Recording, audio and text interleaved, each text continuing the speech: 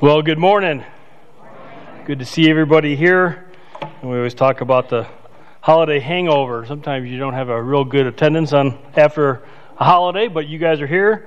It's good to see you. Thanks for coming. Go ahead and turn to John chapter 21. It's page 1086. If you're using the Bible there in the seat. And last week we were looking at this question, answering this question is, what does it mean now that the tomb is empty?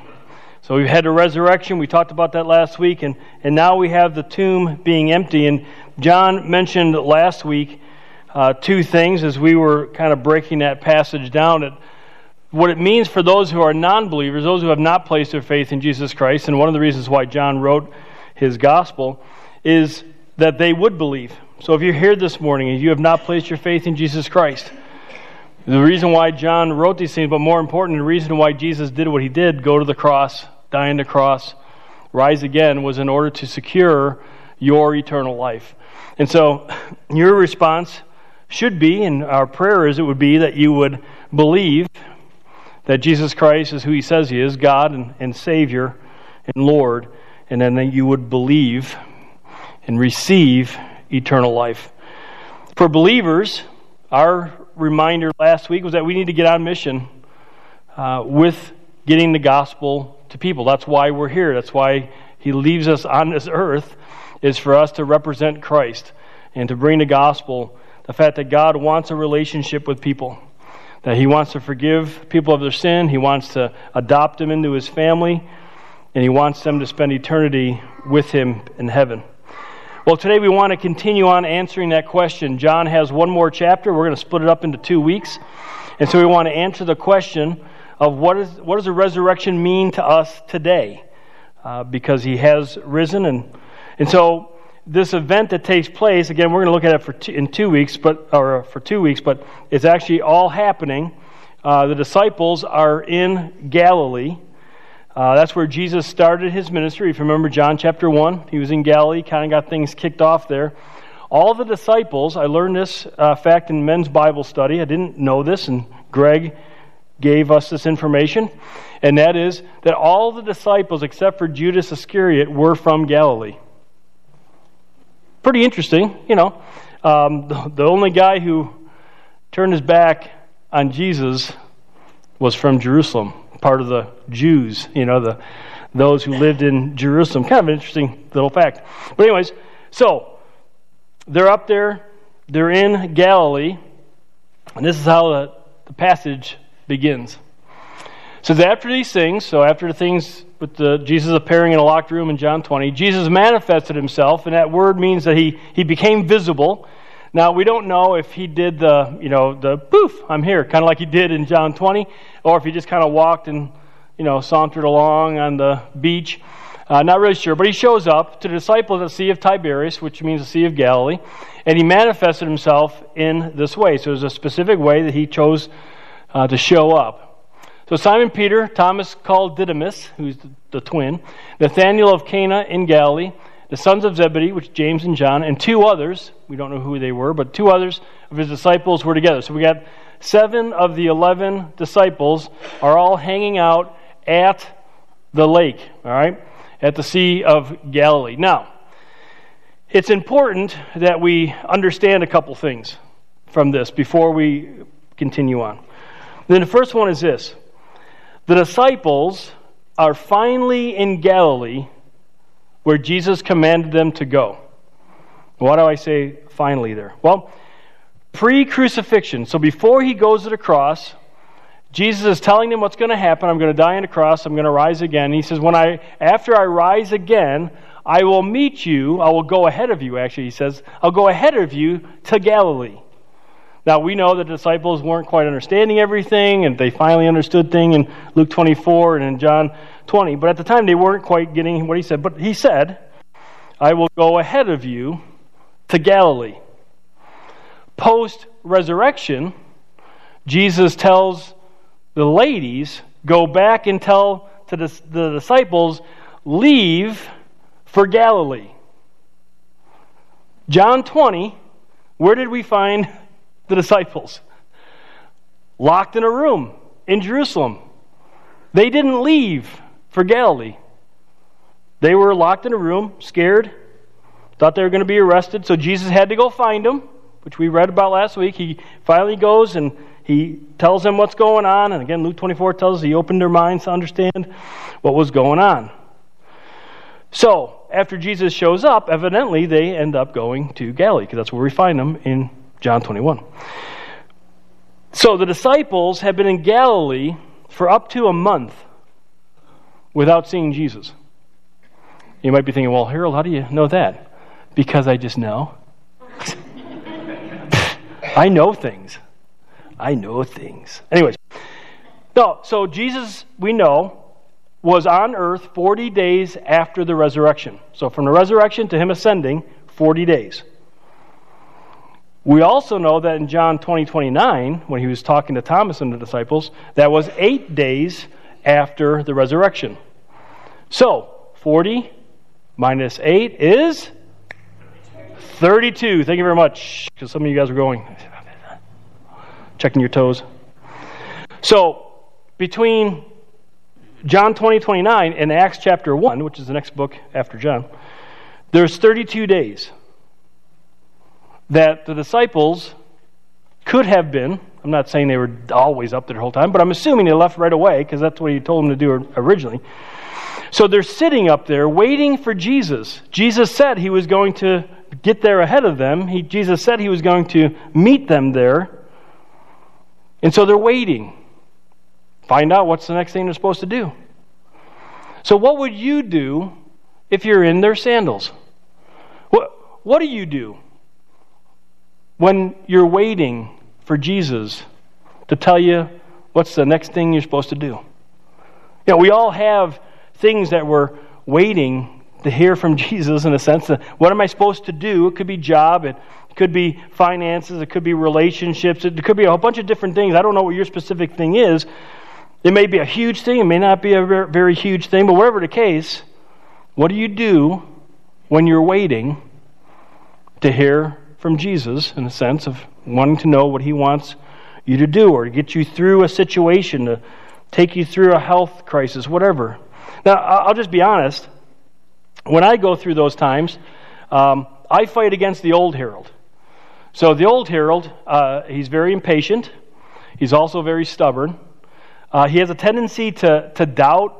You know, I know the promises from God's Word, but then I have this times where I'm thinking about it, and then I start getting all kind of worked up and started wondering if God's really going to provide, and are we going to get a music guy here at this church or not? And you know, that position should have been filled the day after, but it hasn't been. It's been several months, and so now I'm kind of getting worked up and wondering. Or maybe, you know, what I do is I'm going to come up with some ideas to give to God about how we could, or I begin to start manipulating the situation so that I can help him get to the answer that he needs to have.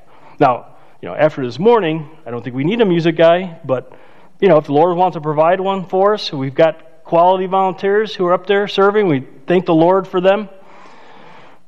But what do you do? What's your response?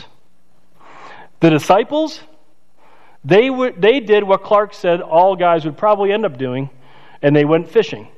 This is what it says. Simon Peter said to them, I am going fishing. And they said to him, we will also come with you. So they went out, got into the boat, and that night they caught nothing. Now, it's normal for them to go out at night, and that's not weird, but why would they go fishing?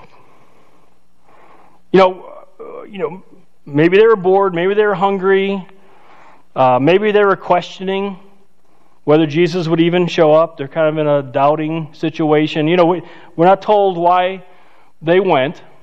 So we go on. But when the day was now breaking, Jesus stood on the beach, yet the disciples did not know that it was Jesus. So they're out in the water and they're fishing, and it starts kind of, I don't know if you've ever been up early in the morning and, you know, you kind of see somebody out there, but you're not really sure. Like when you're hunting, you know, you kind of see a deer, but you're not, is that really, you know, I can't really tell. Is that somebody, I don't want to shoot a person, you know, type of thing. But when the day was now breaking, Jesus stood on the beach. All right, we got that one, right? So Jesus said to them, I thought he flipped it on me. Anyways, so Jesus said to them, children, and that word means infant, but it's a term of endearment. So here's this guy on the beach yelling out to them, children, you do not have any fish, do you? Or you don't have any fish, do you? We're not really sure if it's, how he's saying it, but they answered him no.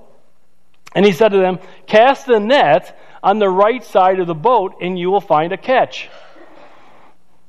Now, have you ever been out fishing and some guy shows up you don't know and he starts telling you that you're fishing wrong, or you're working on your house and your neighbor comes over, you're handling that chainsaw wrong, or you're not hammering things well, So these guys, who knows what they're thinking? This guy's yelling, I'm telling them, they've been fishing all night.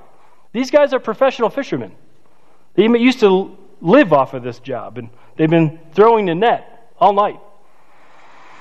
Anyways, so they obeyed him. They did what he said, and they were not able to haul it in because of the great number of fish.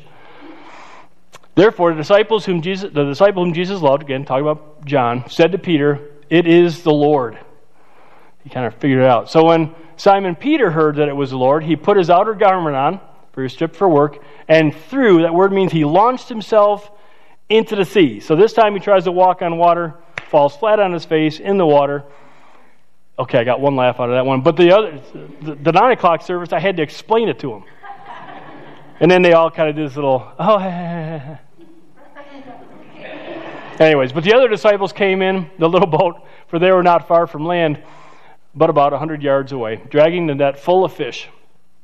So when they got out on the land, they saw a charcoal fire already laid and fish placed on it and bread. Okay, so Jesus already had fish. He also somehow had bread. And if you're wondering about that, talk to Jason about it. I tried to do a joke at the 9 o'clock about bread, and that went over. It didn't rise to the occasion, but that's fine. Ooh. But here's the question. Why does John specifically mention charcoal fire? He's mentioned it twice in John, a charcoal fire. You have to come back next week to figure that one out. All right, so Jesus said to them, bring some of the fish which you have caught. Simon Peter went up, drew the net to the land, full of large fish, 153. Again, interesting that he would give us a number of how many large fish. And although there were so many, the net was not torn. Jesus said to them, come and have breakfast. None of the disciples ventured to question him, who are you? Knowing that it was the Lord. Smart for them. Jesus came and took the bread, gave it to them, and the fish likewise. So once again, he serves them. And this is now the third time that Jesus was manifested to the disciples after he was raised from the dead. So twice in Jerusalem, once now at the Sea of Galilee. Now people debate as to why it was the disciples decided to go fishing. And a lot of them will see it as a negative thing. They'll say, well, they're discouraged, they're bummed, Jesus doesn't show up, they're thinking about going back into the fishing business, all that kind of stuff. I don't take it that way, and you can take it however you want, but I don't see it that way, and here's why. Luke 24 and John 20, we talked about them last week, Jesus explains to them everything that he's been trying to explain to them for 3 years. And Luke 24 says that he opened their minds for them to understand. John 20 says that he breathed on them, received the Holy Spirit, which has this idea of Holy Spirit giving them understanding. So I don't think they're questioning here. I don't think we should get the idea that they're bummed. I mean, I'm sure they're kind of looking forward to whenever Jesus is going to come back, but it's not a bummed situation. It's not, we're giving up on Jesus, we're going to start our own fishing business, all that kind of stuff. I think they were simply waiting for Jesus to tell them the next thing to do. And so while they were waiting for Jesus, they just did what they know to do. They were fishermen. And then once he showed up and once he told them what to do, they would then obey him. And so this is going to be a huge lesson for them, especially when Jesus goes back, and they're going to be wondering, who's going to take care of us? Who's going to provide for us when we start the church? I think Jesus, once again, is reminding them, I'm going to. I'll be the one providing for you. So as we consider this week what the empty tomb means for us today, I see this biblical truth in this passage, and that's this. While you wait for an answer from Jesus, because he's alive, he's He's in the presence of God, but we have God the Holy Spirit. So while you wait for an answer from Jesus, do what you know to do. Then do what Jesus says to do, even if it doesn't make sense. Throwing the net over onto the right side rather than the left side. And watch Him provide more than you need. The disciples did what they knew. They just went fishing. They were up there for potentially a month. Even if it was a week, or 2 weeks, or 3 weeks. They still need to eat. They're from that area. Their dads were fishermen.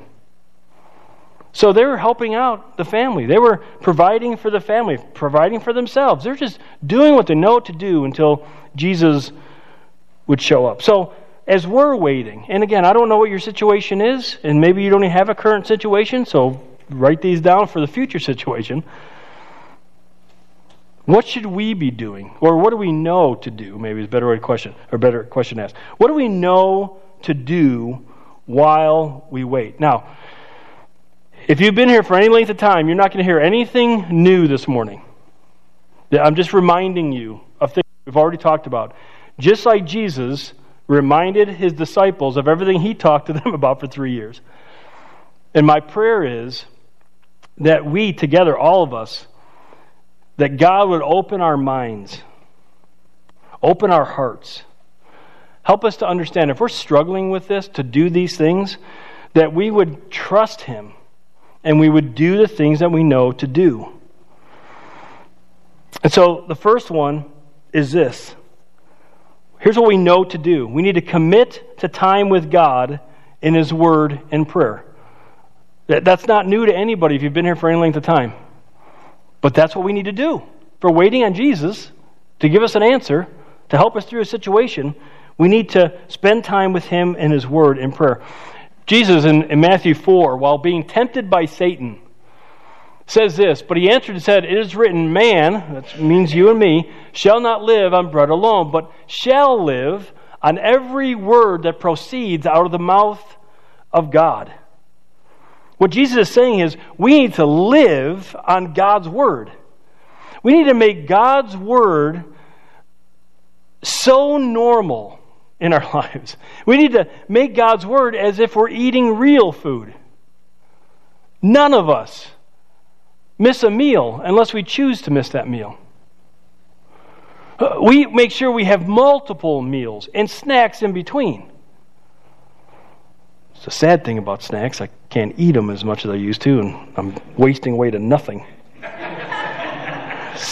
It's really sad anyways. Kim's like, can I bake you anything? I'm just like, yeah, but I can't eat any of it, so, anyways. No, seriously, we'll make sure we eat. We'll go, if there's nothing in the house, even if there is something, we'll go to a restaurant and we'll get ourselves something. We'll drive through. We'll get ourselves something to eat multiple times a day. But when it comes to knowing what God wants us to know or feeding ourselves spiritually, what's the first thing we toss? Reading the Bible. Too busy. I got food to eat. I got work to go to, so I can get food to eat. We need to feed on God's Word. It needs to be a regular part, a daily part of our regimen, of what we do. It's what we know to do. And really, when you think about it, if we're waiting for Jesus to give us an answer for what it is that we want Him to give us an answer for, or to give us strength to go through whatever we're going through, or whatever the situation is, wouldn't we go to Him? I'm just asking. And again, I'm not beating up anybody. I'm talking to myself here. Here's some descriptions of the Bible. This is just 10. There's a bunch more. I just found 10 real quick ones on Google. First of all, it's inspired by God. It comes from God. It's from God to us. It's God breathed. It's a lamp and a light. You want to know how to get to where you need to go?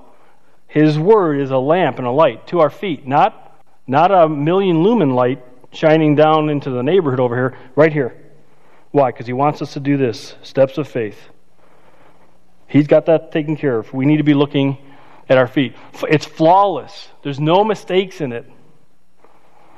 It's right and true. It's pure milk. It goes good with chocolate chip cookies. The place for wisdom and knowledge. You want wisdom? You want knowledge? You want to know how to operate in this world? The Bible. It accomplishes what God desires. So you're in it. God's going to do what He needs to do in you to get you ready to do whatever it is He wants you to do. It's the source for answered prayers. Jesus says, if you obey me, ask whatever you want and I'll give it to you. Now, again, condition, obey. How do we know what to do? From His Word. It's a source of strength against sin. It refreshes the soul. How many of you guys, women, men, you here in your room, how many of you are just wore out? Just at your soul, you're just tired. The world has got you so tired. Well, God's telling us if we get into His Word, it's going to refresh down to our soul. I don't know about you, that's something that I would crave for. So we search the Bible for wisdom to know what His will is. And we want to know how to respond. So we search His Word. We spend time with Him as He teaches us and talks to us and gives us understanding.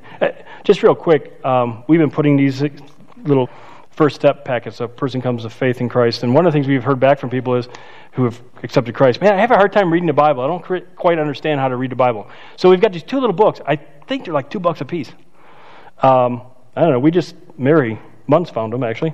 And so, get these two little books. One is How to Study the Bible, and one is Know Your Bible.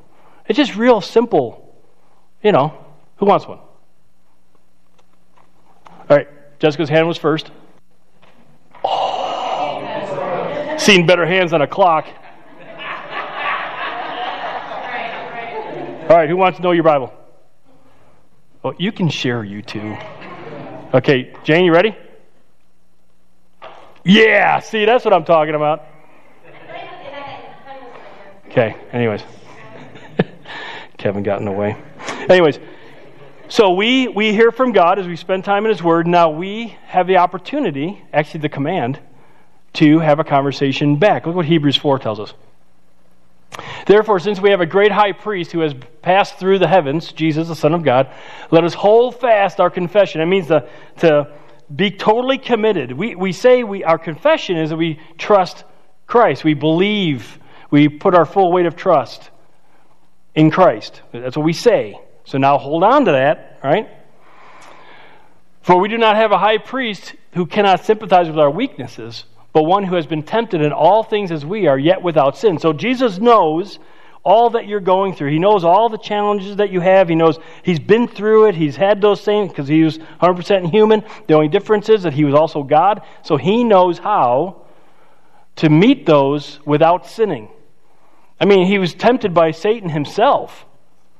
And He responded in a way for us to understand how we're supposed to respond to temptation, which is using God's Word. So therefore, because Jesus knows our temptations, but also knows how to be obedient in them, let us draw near with confidence to the throne of grace. We'll get what we don't deserve. So we may receive mercy and find grace to help in a time of need. And so we hold fast what do we do when we're waiting? We hold fast our confession. How do we do that? By going to the throne of grace. It's a command. God wants us to come before Jesus Christ. He gets it. He understands. He knows. And He wants us to come there to find mercy and grace in a time of need. Here's a question. When are we not in need? Because if you're sitting here thinking, well, most of the time, I got I got a good job and money's coming in, I got some, a nice house and blah, blah. Listen, we're always in need. Because if God wanted to, He could take our breath. Yeah, we have our jobs, but he could take our jobs. We have our nice house. He could take our house. They say we get this thinking that we're not, we're only in need when we're waiting for him to give us an answer for something we have to do. No, we're always in need. Jesus says, apart from me, you can do nothing. Yeah, spiritually you can do nothing, but physically you can, because he could take our breath. So we're always in need. We need to be going before him. Get in his word, stay in his word, and get in before him in prayer. So sometimes we're preoccupied with this waiting, and a lot of times what that causes us to be real self-focused. And so there's some other things that we need to do, and I don't want to beat these things too hard. I'm just going to kind of rip through these as fast as I can. But the next one is you need to meet your responsibilities. And what I'm talking about there is in your families and in your workplace. So again, sometimes we get self-focused. We're so focused on God, give me an answer. God, give me an answer. We become so self-focused that we begin to respond to our spouses wrong. We respond to our kids wrong. We respond to our parents wrong. We respond to our boss wrong. Co-workers wrong, because we're here. It's all here. But no, we know what we need to do. We need to respond in a Christ-like way. So husbands, in our homes, husbands, love your wives. Sacrifice for your wife. What does that look like? Well, number one, spend time with your wife in God's Word and prayer. Just do that. Well, that feels kind of weird and strange. I don't care. More than that, God doesn't care. Because he knows that's the best thing for you. For you as a husband and for your wife. We're commanded to pour into our wives spiritually. To nurture them like Christ nurtures the church. Wives, respect your husbands. That means talk them up. Encourage them. Thank them. Tell the kids how great their dad is. Don't talk about how bad he is around other people, including your church family. Respect. Well, that just seems... Listen, even if it seems strange, do what God called you to do. Let God do the rest of the work. Children, obey your parents. I know they're stupid. They don't know anything. I mean, look at them. I mean, they got a house, they got cars, they got jobs. When I was a kid, my parents were stupid. When I got older, I was stupid.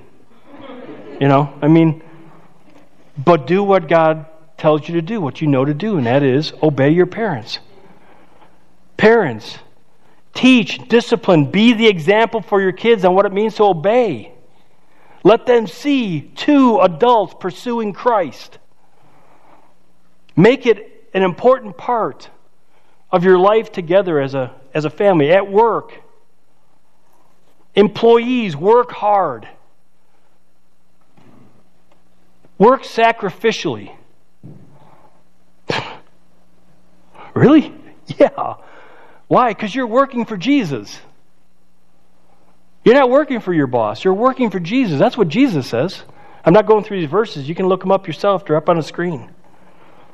And Jesus will reward you. Jesus will provide for you. Even if you lose a job, he's got another job there for you. Bosses, treat your employees fairly. Be generous with them, kind. Why? Because that's how Jesus Christ treats you. Jason's not in here, so he doesn't need to know. He doesn't need to know this. Don't tell Jason. He's serving in children's right now. So not only do we have responsibilities at home and work, but we have responsibilities in our spiritual family, our church, Grace Point, if you call this church your church.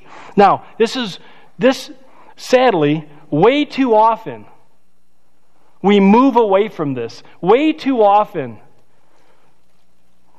we say, well, I'm going through a difficult time, and so people don't want me to be around. Or people will say, well, I don't want people to be, spending time on me. They got plenty of other things to do. And so I just want to be blunt with you. Isolation is a lie from the pit of hell. If you are a follower of Jesus Christ, You isolating yourself. Now, you guys are here today. That's awesome. But remember this when you're tempted, that isolation is a lie from the pit of hell. Satan wants you to isolate yourself, is another way of putting it. Now, how do I know that? Well, I'm just going to look at two passages. The first one comes out of 1 Corinthians 12. Again, this is God-inspired words. Paul is teaching, telling Corinth and telling us. If one member or believer suffers, all members, the church family, we should all be suffering with that person. If one member is honored, all the members rejoice with it.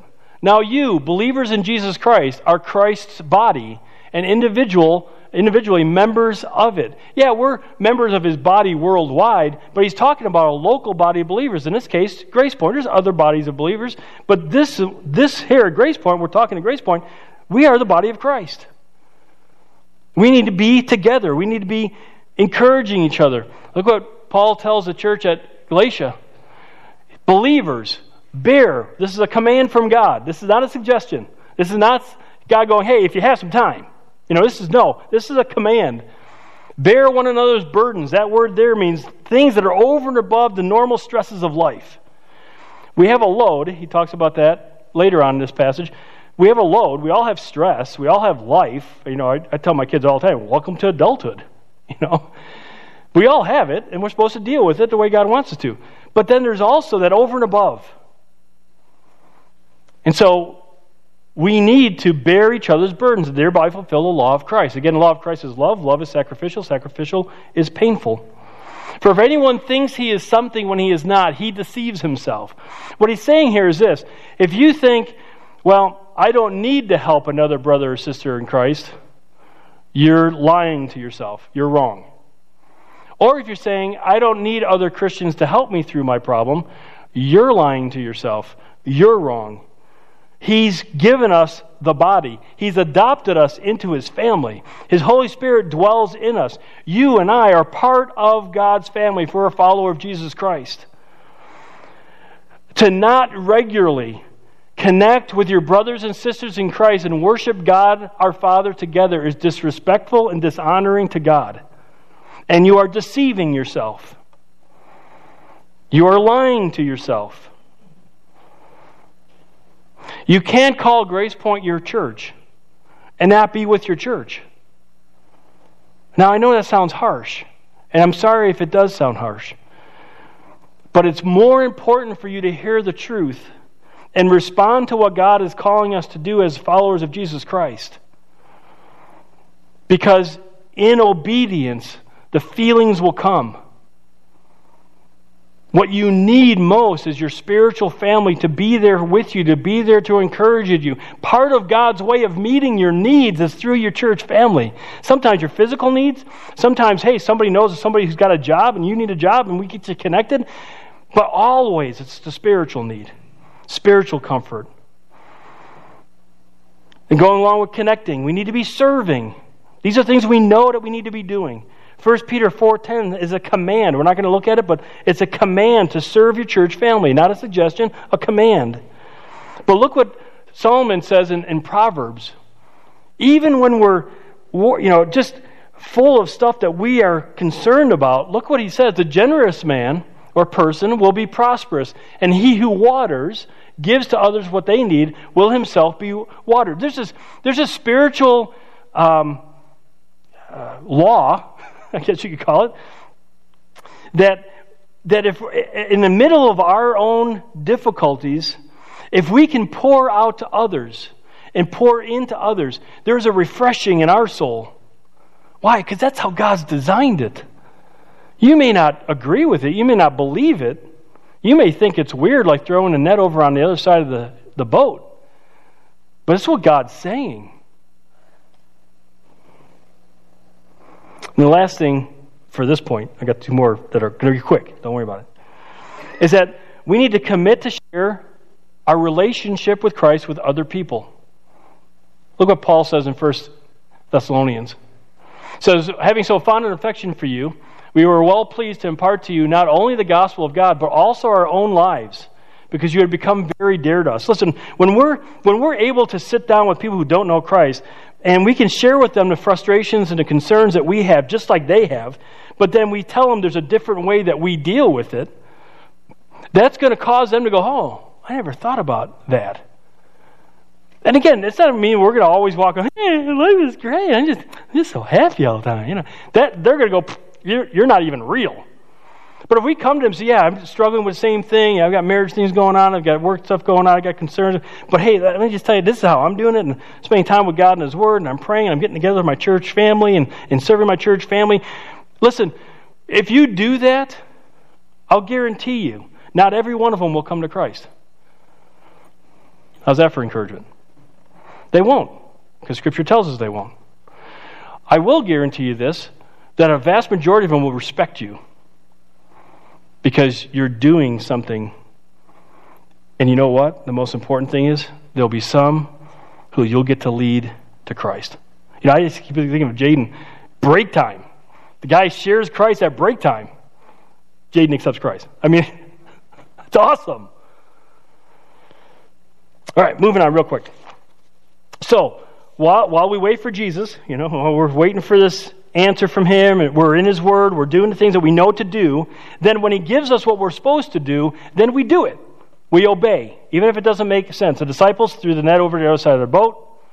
The things I've just listed, I know Christians are going, really? That's going to work? I know because Christians tell me that, they show me that, I hear about it. We tell ourselves lies all the time. We rationalize our thoughts all the time. We don't trust Christ when He says, do what I'm telling you to do. And just in those 5 things, whatever it is.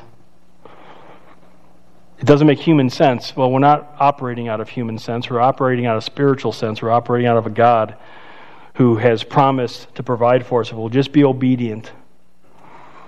And so here's the last point of this. Obeying, doing what Jesus tells us to do, obeying shows the reality of our stated faith. You can't say I trust in Christ and not trust Christ.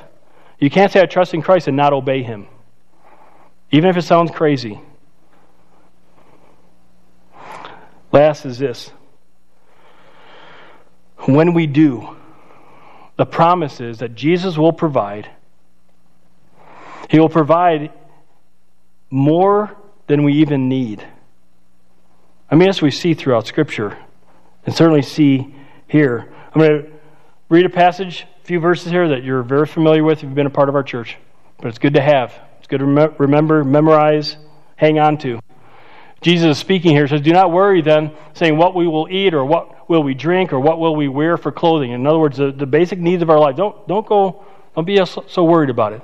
For Gentiles, non-believers, eagerly seek all these things. They run all over the place.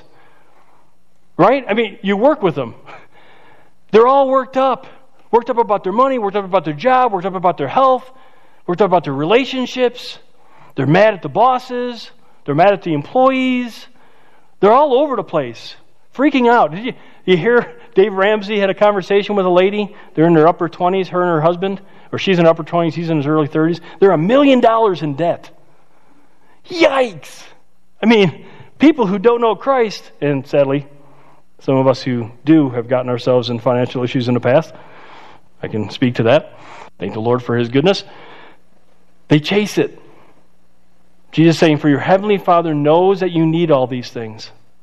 So what do? We don't run around frantically, all worried and wringing our hands, but seek first His kingdom and His righteousness. Do what you know to do, then obey what Jesus tells you to do, and all these things, all your needs will be added to you. The question is, do we believe it? The question is, will we hold fast our confession?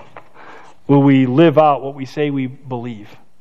So as we do our takeaways, I'm not going to have the band come up. I've gone a little long, but as our takeaways, first of all, know that God already knows what your needs are. He already knows it. He knows what He wants to do in and through you. He knows what you need for Him to do those things in and through you. And so you just got to know, okay, God's got this figured out. Secondly, you just need to commit to do what you know to do. Those 5 or 6 things at the beginning, just focusing on those. Focusing on those, because you're going to get God's wisdom out of those things. You're going to get God's strength out of those things. You're going to get God's refreshing of your soul. God's going to use your church family to encourage you and to help you and to maybe even through them provide for your needs. You just need to obey what Jesus says to do. So when it comes time to take that step of faith, you take that step of faith. And then you trust and know that He's going to provide what you need. And again, Scripture always shows us it's going to be something over and above. Because that way we can bless others, just like the disciples had 153 fish. You think they're going to eat them all? No, they're going to bless others with that. He wants to bless others through us. Let's go ahead and stand. We'll close in prayer. Heavenly Father,